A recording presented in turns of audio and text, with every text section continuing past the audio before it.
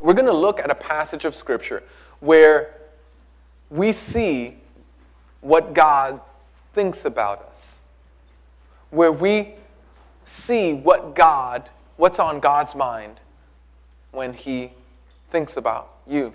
And it's a verse. It's found, and it's so popular. You see it at football games. You see it everywhere, right? Like anywhere somebody holds a sign. Anybody know what that sign is? What scripture could that possibly be? It's just John 3:16, right? I mean, wrestlers use it, right? Remember that guy, Austin 3:16? Yeah, something like that. Yeah. And so this is super popular, but we're going to look at it. And if you go, oh, you know what? I know this verse. I'm going to check out. This is all right. Listen, let me tell you something. We're going to look at it hopefully with new lenses, and I pray that you would stick around to see what God thinks about when He has you on His mind. What is God's attitude towards you? And you go, I've blown it. Listen, maybe you don't know. I already know. I'm not, if you could know. Listen, as soon as I bring this up, so what people want to do is they want to do confession and say, no. God cannot think of me in this way. God cannot think kind thoughts about me. Because this is what happened last year. This is what happened 20 years ago. This is what happened last night. And I'm just telling you, that's not the right view when you're thinking about how God views you. So we're going to read this one verse together. You can stand. It's part of our tradition to stand. We're going to focus on one verse, verse 16. Let's read together. 1, 2, 3. For God so loved the world that He gave His one and only Son, that whoever believes in Him shall not perish, but have eternal life. Please have a seat. This is God's Word. So if you're like me and you were convinced that God wanted nothing to do with you and that God is angry with you, if you're like me, the solution, of course, is to go into the Scripture, and we see here. So Jesus is having a conversation. It's a conversation with one of the religious leaders of his time. His name is Nicodemus. Nicodemus, as he speaks to Nicodemus, he's having this conversation, and he's talking about spiritual things. Nicodemus is talking about, hey, man, you're saying some new things. We want to hear more. And Jesus says, oh, man, well, you have to be born of the Spirit. And he goes, hey, who can go back into their mother's womb? And Jesus starts to correct some of his thinking and starts to try to help him to understand. By the way, that's important for us to know because many of us have been on this Christian journey. And I'm telling you, everything that you know about God is wrong. I know you're sitting here and you go, no. I promise you, everything you know about God is wrong. And sometimes we are in a community of believers and grace has not sunk deep down into our souls. We still think we're like the little puppies at Ringling Brothers and Barnum and Bailey Circus that have to jump through hoops in order to get the applause of heaven. We still think that we need to try harder, do better. Some of us think that we have ideas and views that are contrary to the Scriptures. And so as we look at this verse, I want you to just be open that maybe what you think about God is not what He thinks about you. It says, for God so loved the world. Now, this phrase, so loved, is incredible. So what does God think when He thinks of you? Love. But here's the thing. When you and I think of love, we have a fractured view of what that might be. Isn't that true? I mean, just think of your relationships. Think of how you receive love. Think of how you give love. When we think of love, it can be fractured and broken. God's love is perfect and pure. His view of loving you is profound and beautiful. Keeping the rules, don't keep the rules. doing well, not doing well. It's the reason why we're having the new series that starts next week. The reason why we're having that series is because so many of us view God's love attached to our performance. We don't think that God so loves us. We think that God is okay with us so long as we keep the rules, do the right thing, whatever your thing is. And then others of us, we think that God's love means that he never corrects, that he never guides, that he never... But let me tell you something. God doesn't love you like the fake love that you give and receive. God loves you like the real love that he extends to you. You see, when you fake love someone, you could watch them go into a dark place, move into the wrong direction. And when you fake love them, the response is, you see them going in that direction, you know there's pain to be had there, but you're like, hey man, I just want to support you. I just want to help you out, man. If that's what feels good to you, man, I'm there for you. Listen to me. That's not real love. That's not so love. See, when you love somebody and you see them going into the wrong direction, oh my goodness, right? Flailing hands, risen voice, like it's... And by the way, this explains why sometimes in the times that God is loving you the best, you feel him the least. Because when God is loving you best, when he's correcting you, when he's transforming you, when he's addressing a particular issue in your life, when he's going, hey, listen, beloved, listen, Susie, the problem is that you want the approval of this more than you want joy in me. It's going to have to take it from you. And you think that it's like a punishment from God, and it's like a gift from God, from his love. Maybe in the midst of your relationship in your family, God is trying to teach you something, that your control cannot usurp God's control. Because God doesn't love, he so loves. Maybe when you see yourself going into and it's your dream, and man, if I just had this dream, I'd be able to be more generous, and I'd be able to have more security, and you think, oh man, all of my dreams would come true, and God is going, no, see, that's the problem. The problem is that your dreams are wrapped up in stuff, and I want you to be wrapped up in your Savior. You see, God so loves, and because God so loves, it sometimes doesn't feel like the love that you and I experience with one another. But God so loves you. For God so loved the world, he gave his one and only Son. Now, let's pause for a second here. So here's the deal. The very first book I ever read as an adult, it's pretty profound. It was A Tale of Two Cities. Not a huge book. Took me 9 months to read. I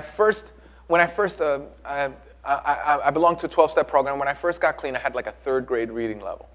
And so I had to learn how to read and learn how to grow and all that other stuff. And after years of reading comic books, that's what God used to help me grow in reading. After years of reading comic books, that's right, Batman has no chance against Superman. There's none, not even close. So, after years of reading comic books, my comprehension got better and all that other stuff, and I said, you know what, I'm going to read all the classics. It was just something that was birthed in me, and it was cool. I started to read, the first book that I read was Tale of Two Cities. And spoiler alert, all right? If you haven't read The Tale of Two Cities, I'm about to mess it up for you. In The Tale of Two Cities, I remember reading the last page like 30 times. It made me cry every time. Because there was a sacrifice that was made at the end of the book for someone who did not deserve to get executed, but he was being executed in the place of someone else for no other reason than love. It was mind-blowing. I wasn't in Christ, but it moved me deeply. Every time we see that, we're moved deeply. When you see it in the movies, you're moved deeply. When you read it in books, when you see somebody sacrificing themselves. Listen, if you grow up in a really broken structure and you were doing criminal stuff and you see one guy take the rap for everybody else, that person is held in honor. He's also forgotten about and not visited in jail, but he's held in honor. Right. Yeah, right. And okay, well, never mind. But the point is, in every culture, we have an idea of esteeming a substitute. Someone who pays the penalty, someone who endures the punishment, someone who takes the place for the punishment, penalty that we deserve. See, God's love is costly. Now, remember what I said before about how God so loved. So obey the rules, don't obey the rules. Do right, don't do right. Read your scriptures, don't read your scriptures. Pray, don't pray. God so loved. See, when many of us hear that, we think of cheap love.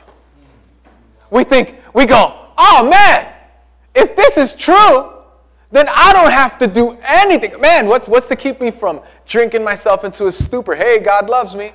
Looking for love in every bed I can find. Hey, God loves me. Hey, smoking crack until my brain explodes. Hey, God loves me. Right? There's a sense in us that when we find out that God's love is total, there's a sense where in us it takes away the idea of wanting to love God back. Listen, it's because we don't understand the cost of that love. So what does God think about when he thinks about you? He thinks love. But it was a costly love. A love. So here's God, right? So we believe, as Christians, we believe in the Father, the Son, and the Holy Spirit. 3 persons, one God. Not 3 gods, 3 persons, one God. We'll probably do a series on the Trinity sometime. It's a massive, but I'm telling you, it's an amazing truth that will help us to learn to love each other better. It's an amazing truth that helps us to grow in love with God. It's an amazing truth, but here it is.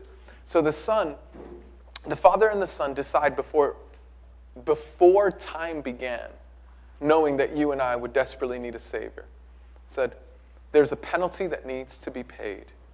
There's a penalty that needs to be paid. Because you and I cannot go into heaven.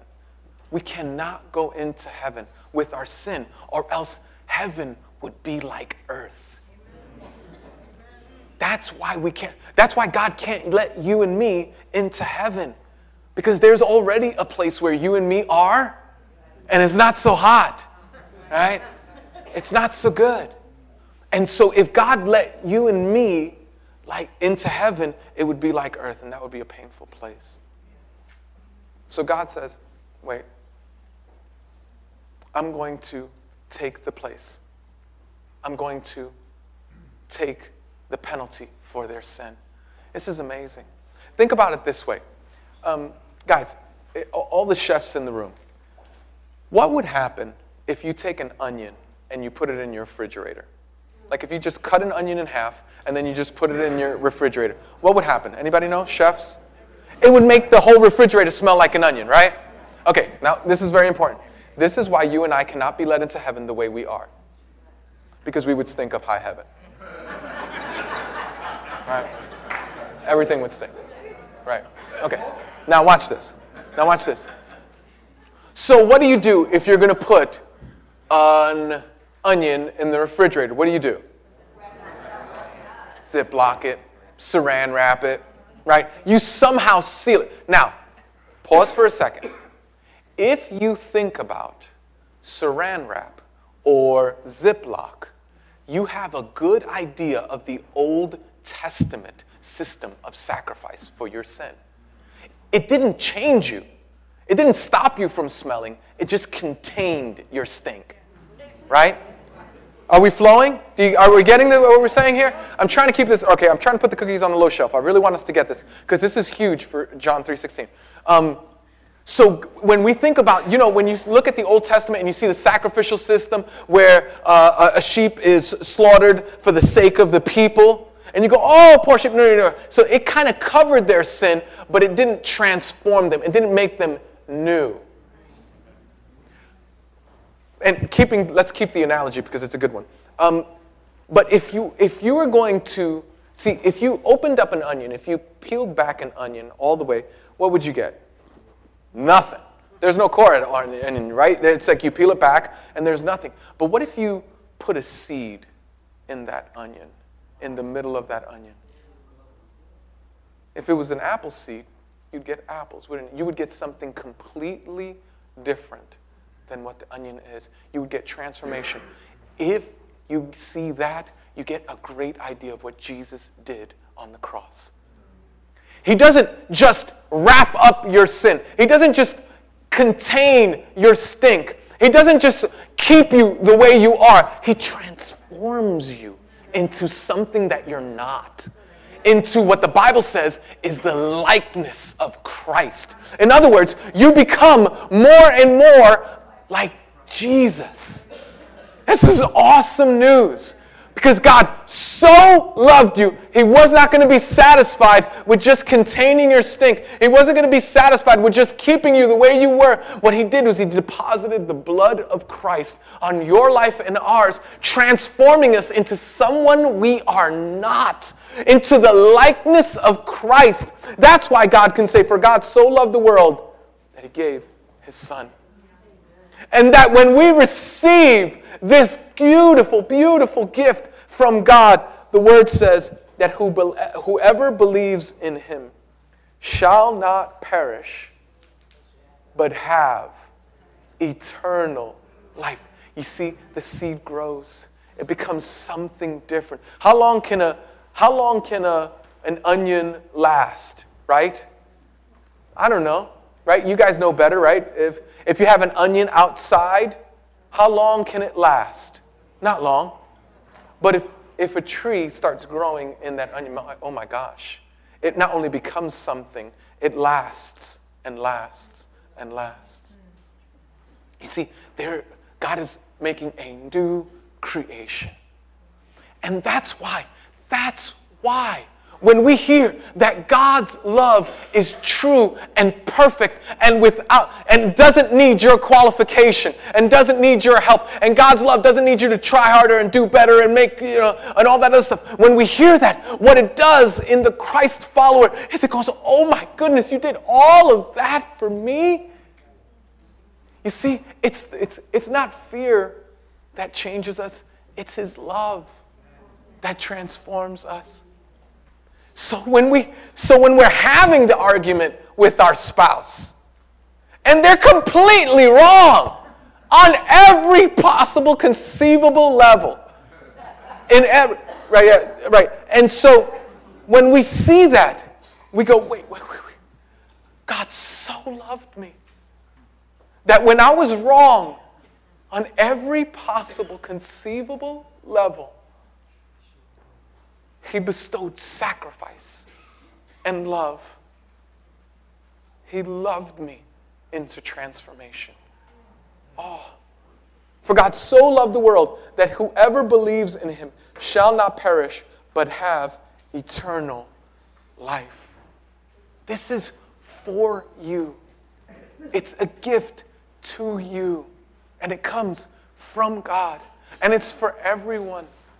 Come one, come all. And you go, but I'm not good enough. You haven't been listening to the message. Of course you're not good enough. Good night. We know you're not good enough. It's why you're here. Nobody comes up. It's not been my experience. It's not been my experience that people start coming to church. If you haven't had a history of going to church, it's not been my experience that people come to church. And when I say come to church, gather with the believers. It's not been my experience because they have everything going well and perfect and right. People usually, God is usually the last house on the block. Right? God is usually the last stop. Listen, if you're here, here's one thing we know about you. You're mess. And that is such good news. Hey, look, we know your marriage is a mess. Stop pretending. We know you're not that good of a parent. Stop acting like you are. Right? We know that, listen, we know that you're not that good of a spouse. We know that you're not that good of an employee. We know that, and so what that does, if we take this scripture and we take it deep, we say, oh my gosh, it's all a gift from God. You know what that does for us? That means there's no room for depression. Listen to what I mean by this. You go, but nobody loves me. Nobody cares for me. I'm all alone, and I've gotten no help. Wait, there's one. There's one whose opinion matters more than everybody else. I mean, I'll be honest with you. If I'm walking down the street, and I've had this happen, if I'm walking down the street and somebody curses at me or curses me out, I go, what a weird person. And I keep it moving, right? I go, that's crazy. They obviously don't know me.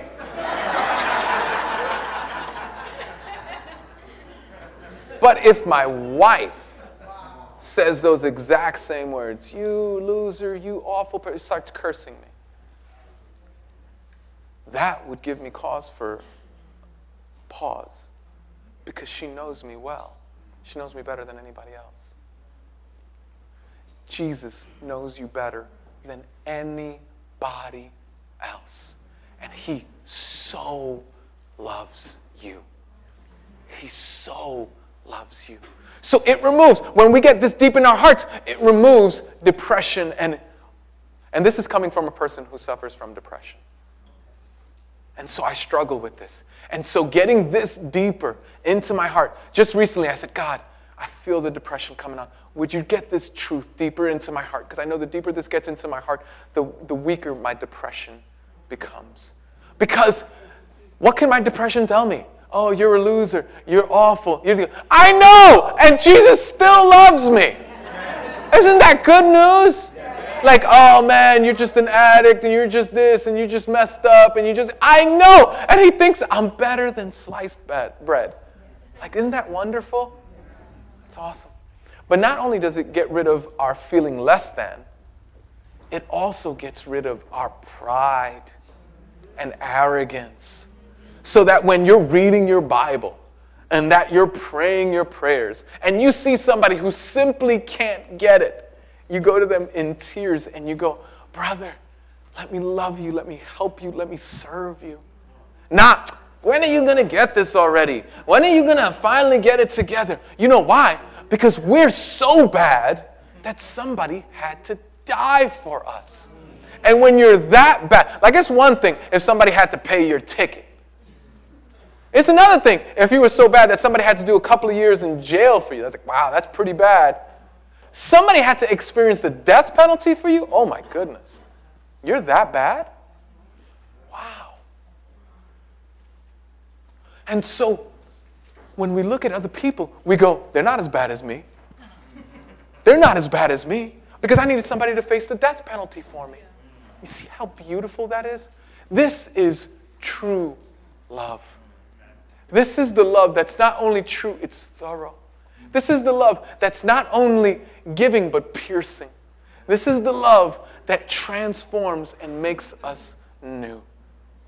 For God so loved the world that he gave his one and only Son, that whoever believes in him shall not perish but have eternal life. So let me just say in 3 minutes this.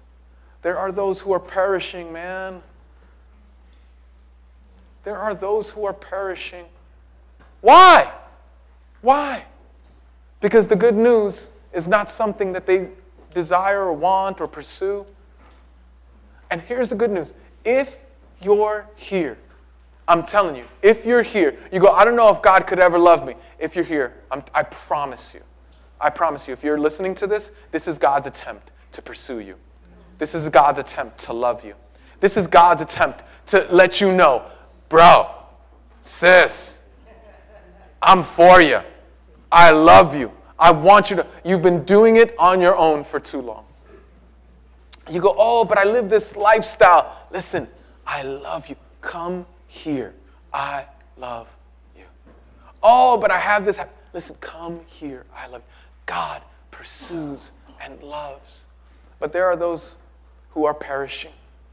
And my prayer is that if you're here and you're perishing, you would be alerted to that fact. That this wouldn't be like, oh, here he goes, fire and brimstone. I don't know. Listen to me. I am not, man, I wish you could see, I wish I could open up my chest and you could see my heart. I want you to know the love of Jesus. I want you to know the love of Jesus that is greater than any love you've ever known. That meets you in your depression and lowers you down a couple of notches in your arrogance. That has you depend not on your finances, not on your good looks, not on your youth, not on your education, not on your clean time, not on your good works, not on any of those things, but has you depend on Christ. I wish I could convince you of that. But for the next 2 minutes, I'm going to speak as strongly as I can. Because I am not rational looking when my son has like a fork in his hand and is investigating if an outlet can be taken apart. Right? I am not. If my son is at the top of the stairs and I see him with a cape on and it looks like he's going to jump, I am not rational.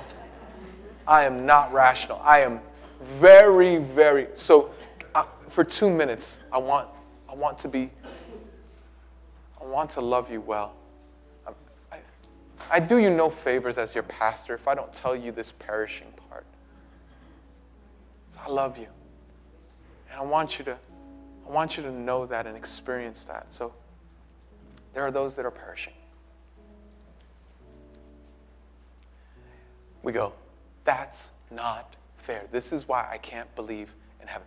This is the reason why I do. This is the reason why I do. Those that are perishing simply want, what do you get when you get heaven or hell? You simply get a little bit more of what you wanted here on earth. If you wanted to know Jesus, you get to know Jesus. And you grow in that in heaven when you die. If you want nothing to do with Jesus, God's not going to force that on you. God goes, okay, fine. And that's what hell is. And God had no other way than to describe hell. He was trying to describe hell. God knew no other way than to say, okay, it's like the worst thing you can imagine. Being separated from God is like, and this speaks to me because I've struggled with depression my whole life. It's like being depressed at your lowest point, can't get out of bed. When you're depressed at your lowest point, can't get out of bed, it's worse than that. That's what hell is like. It's the loss of hope. Because God is hope. And when you lose God, you lose hope. But you go, I don't know God. I don't want anything to do with God. On this earth, you get grace. You get the grace. It's just like, right, if you're a farmer and you're a wicked farmer, the rain comes down on your field just like it does on the saintly person. Hope. Hope comes to those who love God and don't love God. You see? But in hell, it's not those who are perishing. It's not like that. There's no hope. And some of us know what it's like. I remember,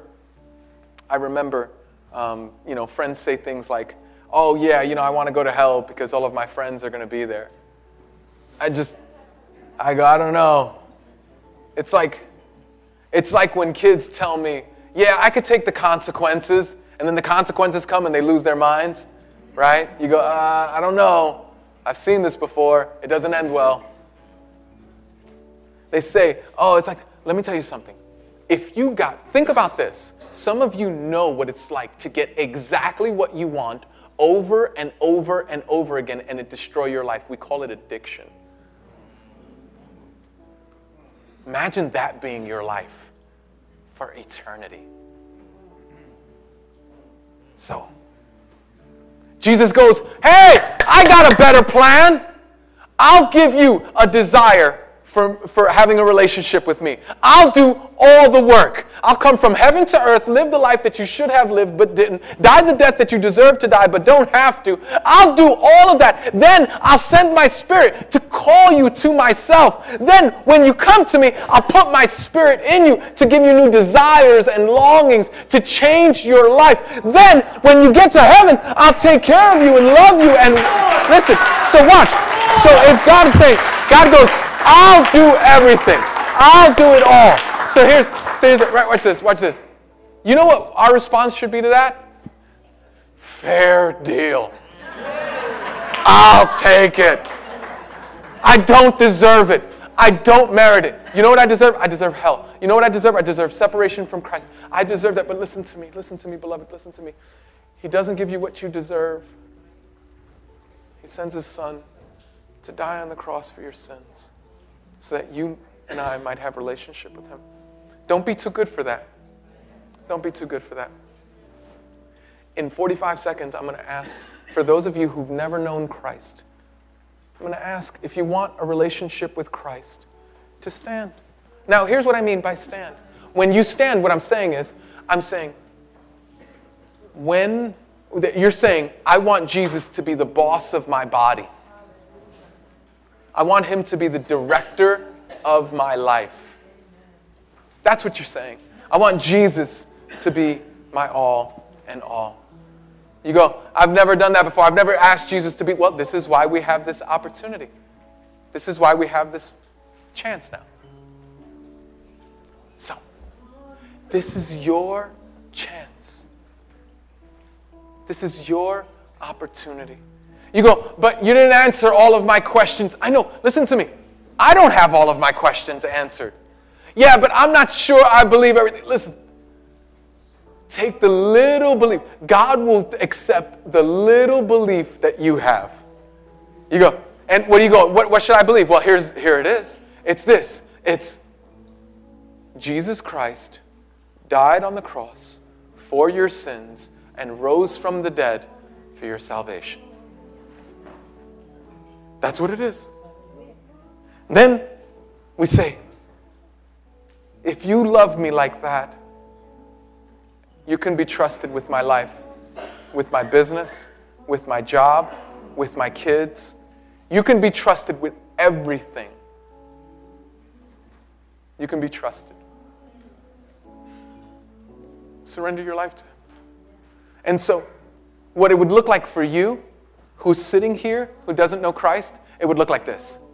Okay, God, here's the truth about me. No more, I'm an onion, right? I'm no more excuses.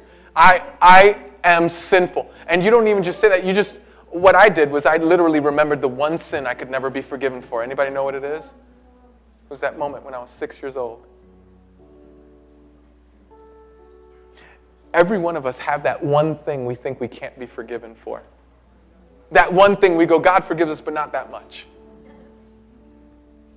For me, it was that moment when I was 6 years. Now, listen to me. I've done breaking and enterings. I've stolen cars. I've been violent towards people. I've been violent towards my wife. I'm the worst person in this room. And I stand before you today not as good, but as bought by the blood of Christ. And that can be yours. That can be yours. That can be yours. And so,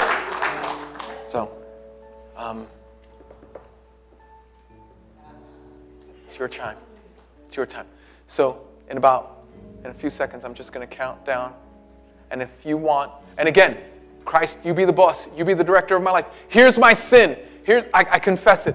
That day when my mother, the thing that I think that you would never forgive me for, that Saturday night, that Tuesday morning, whatever it is for you, I don't know. Just confess it to God. This is your time. Do business with God. Pray now even. Go, God, could you even forgive me for what I did to my sister? Could you even forgive me for what I did to my mother? Could you even forgive me for what I did yesterday or last week or the lifestyle that I've lived for 15, 30 years? I don't know. You just do business with God. And what you'll hear, listen to me, what you'll hear is, I so love you. Don't say no to that. Don't say no to that. It's going to happen. 10, 9, 8. It's for you. Don't think about the people around you. 7, 6, 5, 4, 3, 2, 1. If you want to receive Christ for the first time, would you stand? Praise God, brother. Praise God. Praise God. Praise God to you. Praise God. Praise God to you guys. Praise God. Praise God. Amen. Awesome. Praise God. Awesome. Praise God. Praise God. I love that. I love that. Now listen. I love that. Yeah. Absolutely. Praise God for you. Praise God for you. Yeah. Praise God. I love that. Yay, Jesus. Listen. So here's what we're going to do.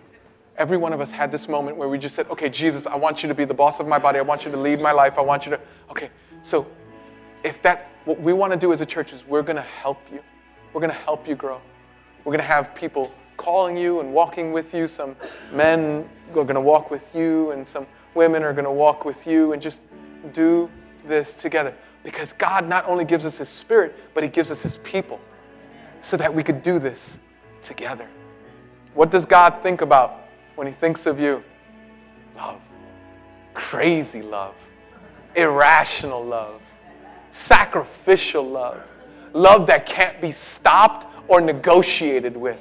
Love that cannot be denied or dissuaded. Love is what He thinks of when He thinks your name. So, we're going to stand and sing.